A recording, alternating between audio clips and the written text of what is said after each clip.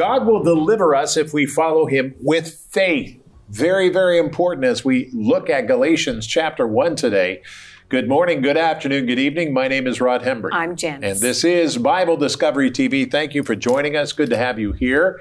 As we look at the world's best-selling book, the Bible, we're looking at Galatians today, and Paul wrote it. We'll study Galatians chapter 1 in 3 minutes, so stay there. Corey and Ryan are here. Corey? I am taking a look at the book of Galatians itself and some surprising theories that go along with it. Ryan?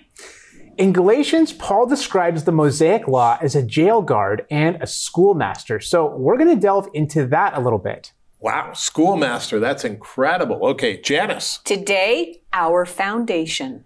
It's a great song. We're going to talk about that and more. So get your Bible guide out. They're coming up in 15 minutes or 12 minutes.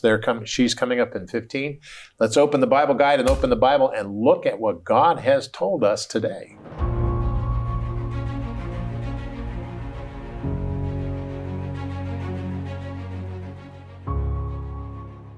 Galatians 1 through 11. Paul, an apostle, not from men, nor through man, but through Jesus Christ and God the Father who raised him from the dead, and all the brethren who are with me, to the churches of Galatia. Grace to you and peace from God the Father and our Lord Jesus Christ, who gave himself for our sins, that he might deliver us from this present evil age, according to the will of our God and Father, to whom be glory forever and ever. Amen. I marvel that you are turning away so soon from him who called you in the grace of Christ to a different gospel, which is not another. But there are some who trouble you and want to pervert the gospel of Christ. But even if we, or an angel from heaven, preach any other gospel to you than what we have preached to you, let him be accursed. As we have said before, so now I say again, if anyone preaches any other gospel to you than what you have received, let him be accursed. For do I now persuade men or God? Or do I seek to please men? For if I still pleased men, I would not be a bondservant of Christ. But I make known to you, brethren, that the gospel which was preached by me is not according to man. Galatians chapter 1, verses 1 through 11.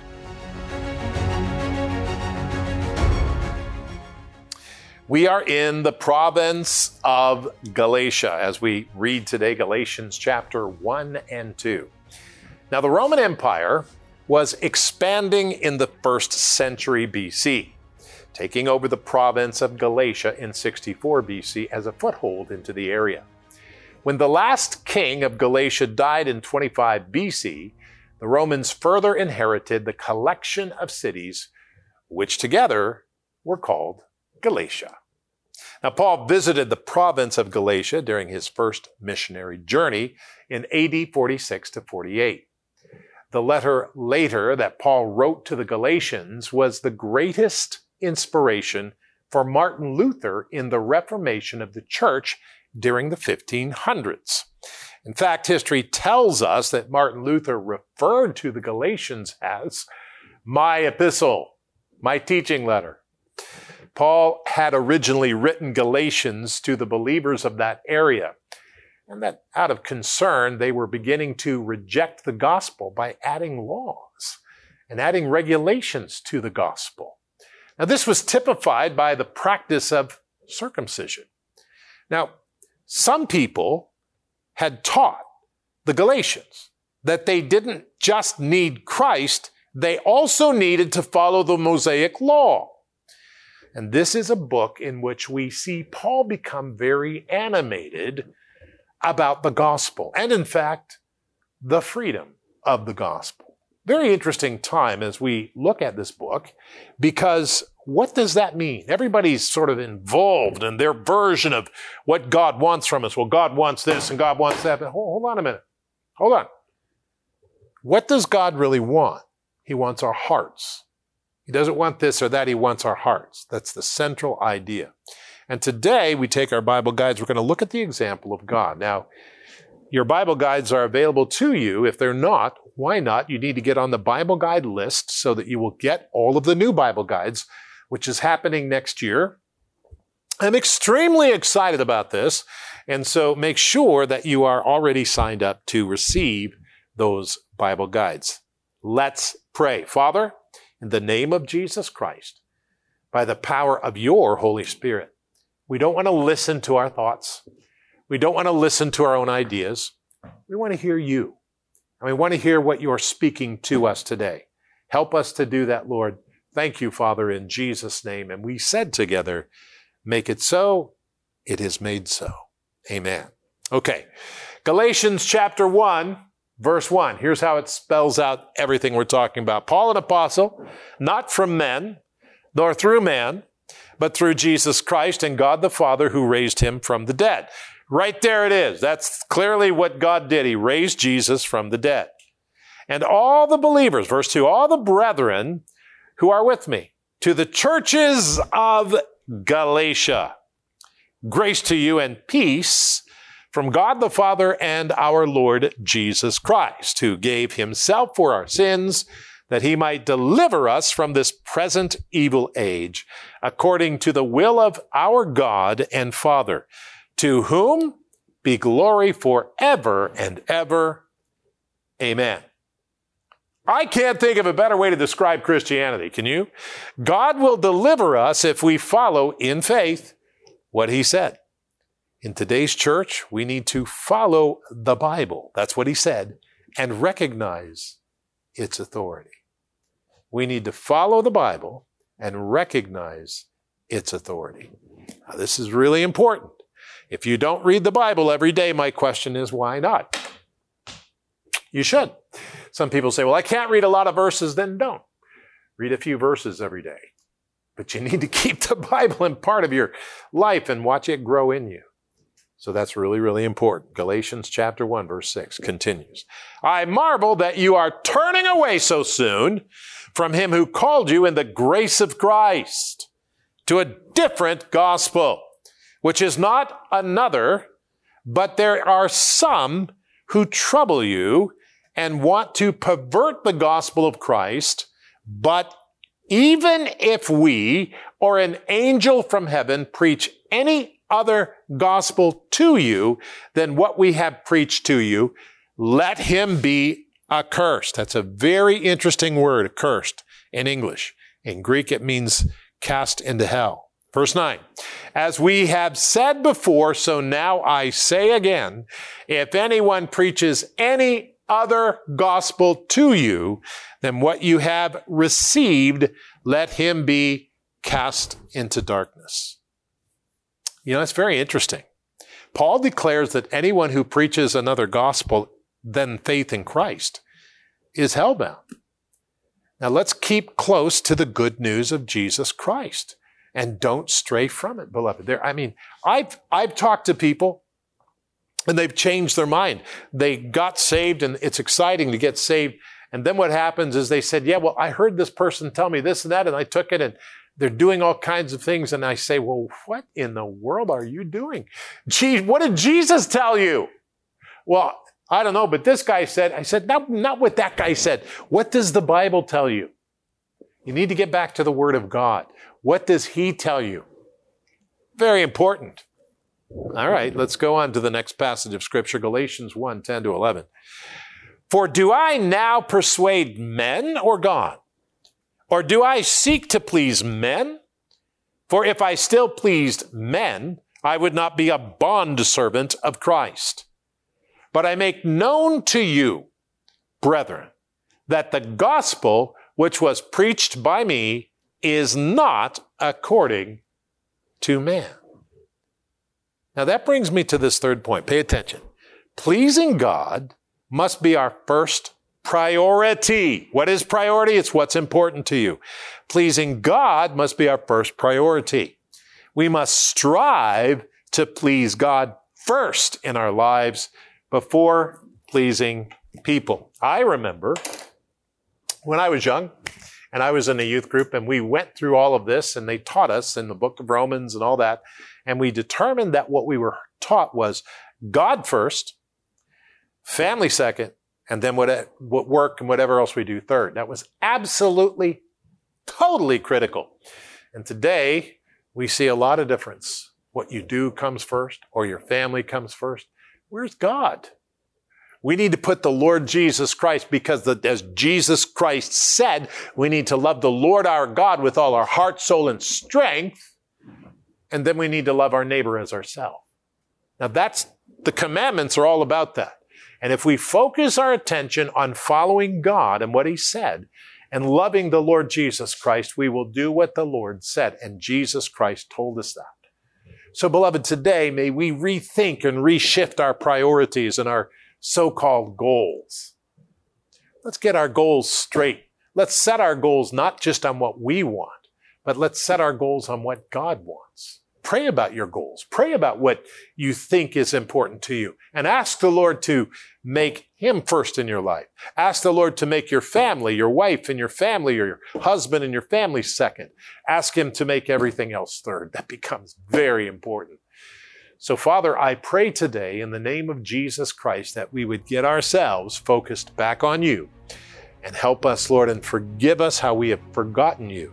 Get ourselves focused back on you. In the name of Jesus Christ, amen. Hi, Rod Hembry. We go through the Bible in 1 year. It's exciting. It's great. And you can join us by searching Bible Discovery TV on your phone. That's right, on your phone, your iPhone or your Android phone. And when you do so, you'll find the app. You can download the app and watch it anytime you want. Never miss a program right here on Bible Discovery TV. We'll see you there.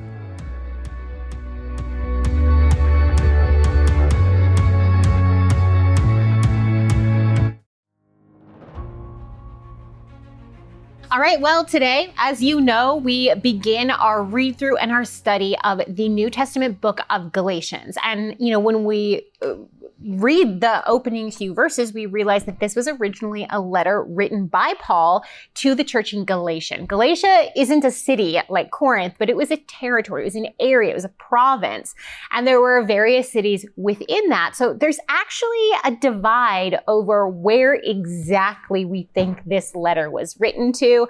We're going to get into all of that and more right now.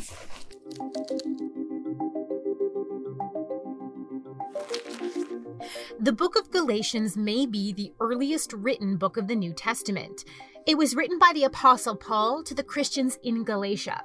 There are two different views of just who is meant by Galatians, though. During Paul's lifetime in ministry, the Roman Empire had combined two areas that were once separate into the Roman province of Galatia. So politically and commercially, this area of north and north-central Turkey was known as Galatia. But socially, it's likely that only those in the north would have identified themselves as Galatians culturally. In one view, Paul was using Galatia in the proper Roman way to mean all the Christians in the province whom he had visited. According to the book of Acts, he visited several cities in the southern part of Galatia. In another view, Paul was writing only to the people who would have identified themselves as culturally Galatian, meaning from the northern area of the province. From the book of Galatians itself, we know that Paul had visited the Christians that he was writing to. While the book of Acts does not record a visit to the northern areas of Galatia, it's possible that for time and space, they were just not recorded. The book of Galatians itself might help us with this issue. The premise of the book is that people had arrived in Galatia teaching that the Gentile Christians must observe the laws of Moses to truly follow Christ. In so teaching, they directly opposed what the Galatians had learned from Paul, and these teachers had apparently tried to undermine Paul's authority in the process. This is why at the beginning of Galatians, Paul gives a defense of his ministry and apostleship. He gives his background of being called by Christ himself, and he records 2 trips to Jerusalem, one near the beginning of his ministry to visit Peter and James, the brother of Jesus, and another one 14 years later with Barnabas and Titus as the result of a revelation. These two trips seem to mesh well with trips mentioned in Acts, a first trip to get his bearings as an apostle, and a second trip prompted by a prophecy of famine given by a Christian named Agabus. Galatians seems to have been written before the Jerusalem Council that would see Paul travel to Jerusalem for a third time and would authoritatively settle the issue of Gentiles and the law. This also makes sense of why Paul tells of Peter's wavering stance on Gentile Christians. At that point, Christianity was still fledgling, and they hadn't yet gathered in Jerusalem to settle the matter. If this reconstruction is accurate, Galatians would be Paul's first known letter and written around 48 or 49 AD. The book itself is a straightforward apologetic work. It is a defense of the gospel against these teachers claiming that the church must also follow the law.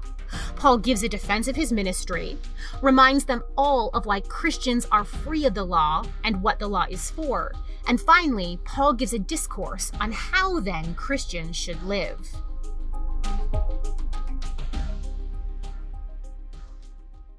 So there you go, introduced to a few different concepts related to the New Testament book of Galatians. Always really interesting to think about it being one of the earliest, if not the earliest book of the New Testament being written. So lots of fun stuff when you think about the Gospels obviously deal with the earliest Christian material. They deal with the life of Christ, right? But they were written later than a lot of Paul's epistles. So it's interesting to think about in that way. And that's important to remember because it's in order in the New Testament, yes, but it's not in order in the way it was written. Yeah. And so that's absolutely fascinating. Very good. Thank you, Corey. Mm-hmm. All right, Ryan, go ahead. Okay, so I know that our reading today is Galatians chapters 1 and 2, but I actually want to jump ahead to Galatians chapter 4, and specifically verses 23 and 24. And here, Paul compares the law to a jail guard, and he calls the law a schoolmaster. At least that's the translation the King James Version gives. But let's dig into this a little bit more. In Galatians 3:23, Paul appropriately personifies the Mosaic law as a jail guard, because just as a jailer holds people captive, Paul says that for a time, so too did God's law lock up his people as prisoners. Truly, when we read the Mosaic law, we can see how every aspect of Jewish life was restricted, restrained, and confined by the law. It essentially did function as a jailer to lock up the Jewish people in a vast system of legal codes and regulations. It actually locked up all people everywhere under sin.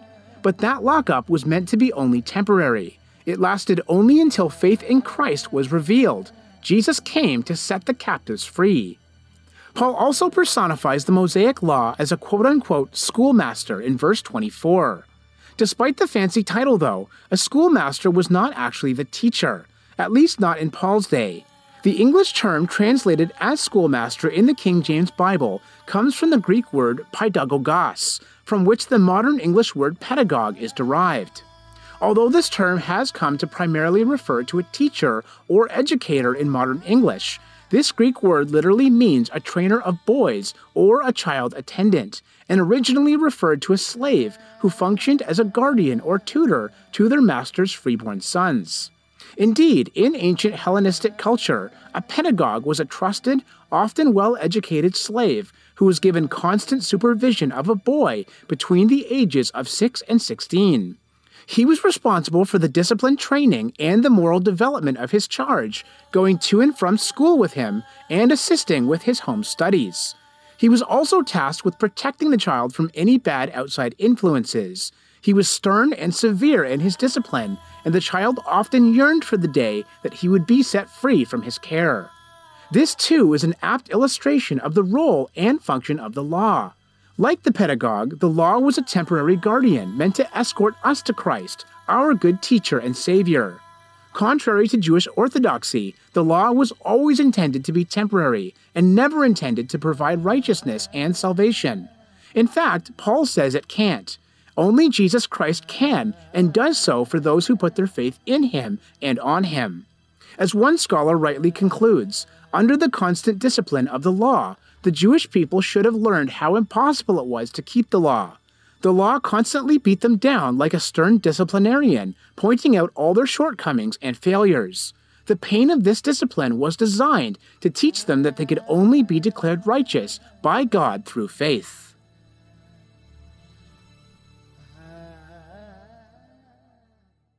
So I know that this was only a brief 3-minute introduction to this subject, but hopefully you were able to see how Paul's personification of the law as both a jailer and a pedagogue is a great analogy of the role and function of the law. Like the jailer, the law was only meant to lock up people temporarily until Jesus Christ came. Similarly, the law, just like the pedagogue, was a temporary guardian, guiding those under it to the teacher, Jesus Christ. Like the child under the care of the guardian, those under the guidance of the law were also, in a sense, children. But once those children have matured in Christ, they are no longer under that guardian. The law was never given as a means of salvation. Rather, it was given to show the standard for God's holiness, which we could never attain on our own. That's why the law was meant to lead us to the only one who could attain that perfection, the Son of God, Jesus Christ. Through him and only him can we be righteous before God Almighty. So this is the way that Paul, he did this, of course, in Romans, when he wrote to the church at Rome. And it's very interesting because that's how he compares the law versus faith in Christ. And that's so, right. In a sense, the Romans is the theological statement, but Galatians is playing it out. Yeah. So they can hear it and understand it. Very good, For Ryan. sure, Thank you so much. If you want more information about us, go to BibleDiscoveryTV.com. BibleDiscoveryTV.com. We'd love to talk to you there and have you there. Janice, go ahead. Yes, today I want to talk about our foundation. As I was reading Galatians, Paul starts it off, and by verse 6, he wants to talk about there's only one gospel. He says, I marvel that you are turning away so soon from him who called you in the grace of Christ to a different gospel, which is not another. There is no other gospel.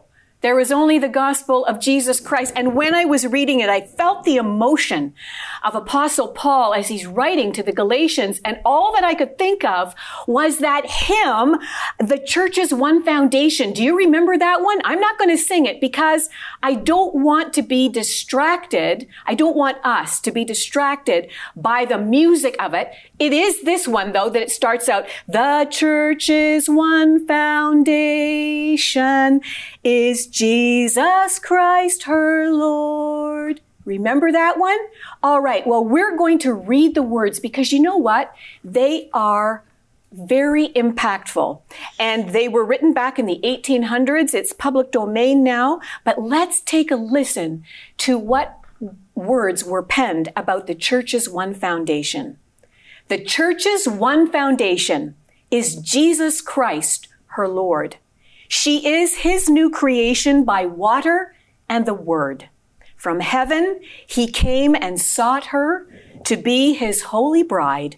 With his own blood, he bought her, and for her life, he died. Elect from every nation, yet one o'er all the earth, her charter of salvation, one Lord, one faith, one birth. One holy name she blesses, partakes one holy food, and to one hope she presses, with every grace endued. The church shall never perish, her dear Lord to defend, to guide, sustain, and cherish is with her to the end. Though there be those that hate her and strive to see her fail, against both foe and traitor, she ever shall prevail. Though with a scornful wonder the world sees her oppressed, by schisms rent asunder, by heresies distressed, yet saints their watch are keeping. Their cry goes up, how long? And soon the night of weeping shall be the morn of song. Mid toil and tribulation and tumult of her war, she waits the consummation of peace forevermore. Till with the vision glorious, her longing eyes are blessed, and the great church victorious shall be the church at rest. What an amazing statement. Let me just read Acts chapter 20, verse 28, for all the leaders and all the people in the church. Paul talks and he says, therefore, take heed to yourself, the leaders, and to all the flock, among which the Holy Spirit has made you overseers, to shepherd the church. To shepherd the church. Now listen, the church of God, which he purchased with his own blood. We need to remember that the churches we attend, they're not owned by the pastor. They're not defined by the government. The church is owned by Jesus Christ. He has purchased us. The church is not brick and mortar. The church is you. The church is me. The church is us. We are the church.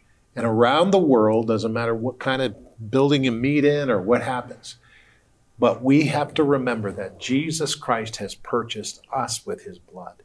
We need to remember that today. With everything going on, the world's going crazy. We need to remember that God is not going crazy. He is strong. God is powerful.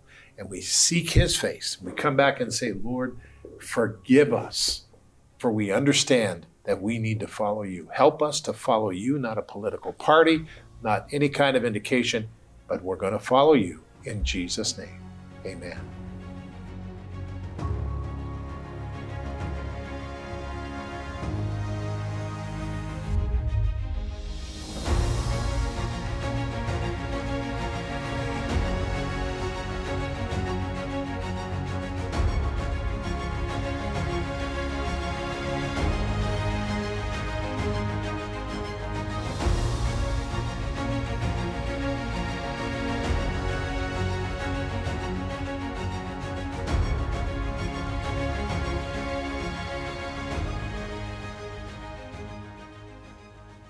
Hey, thanks for joining us today. Are you on the list to get the Bible guide for next year? Well, if you're not on our mailing list, then we can't get it to you. Or if you're not on our email list, we can't get it to you. So make sure you write to us or call us or something. Go to the web page and email us or whatever. Get on our list. A new guide is coming in January. Father, I believe what you did is true. Help me in my life to follow you in Jesus' name. And we all said together, amen.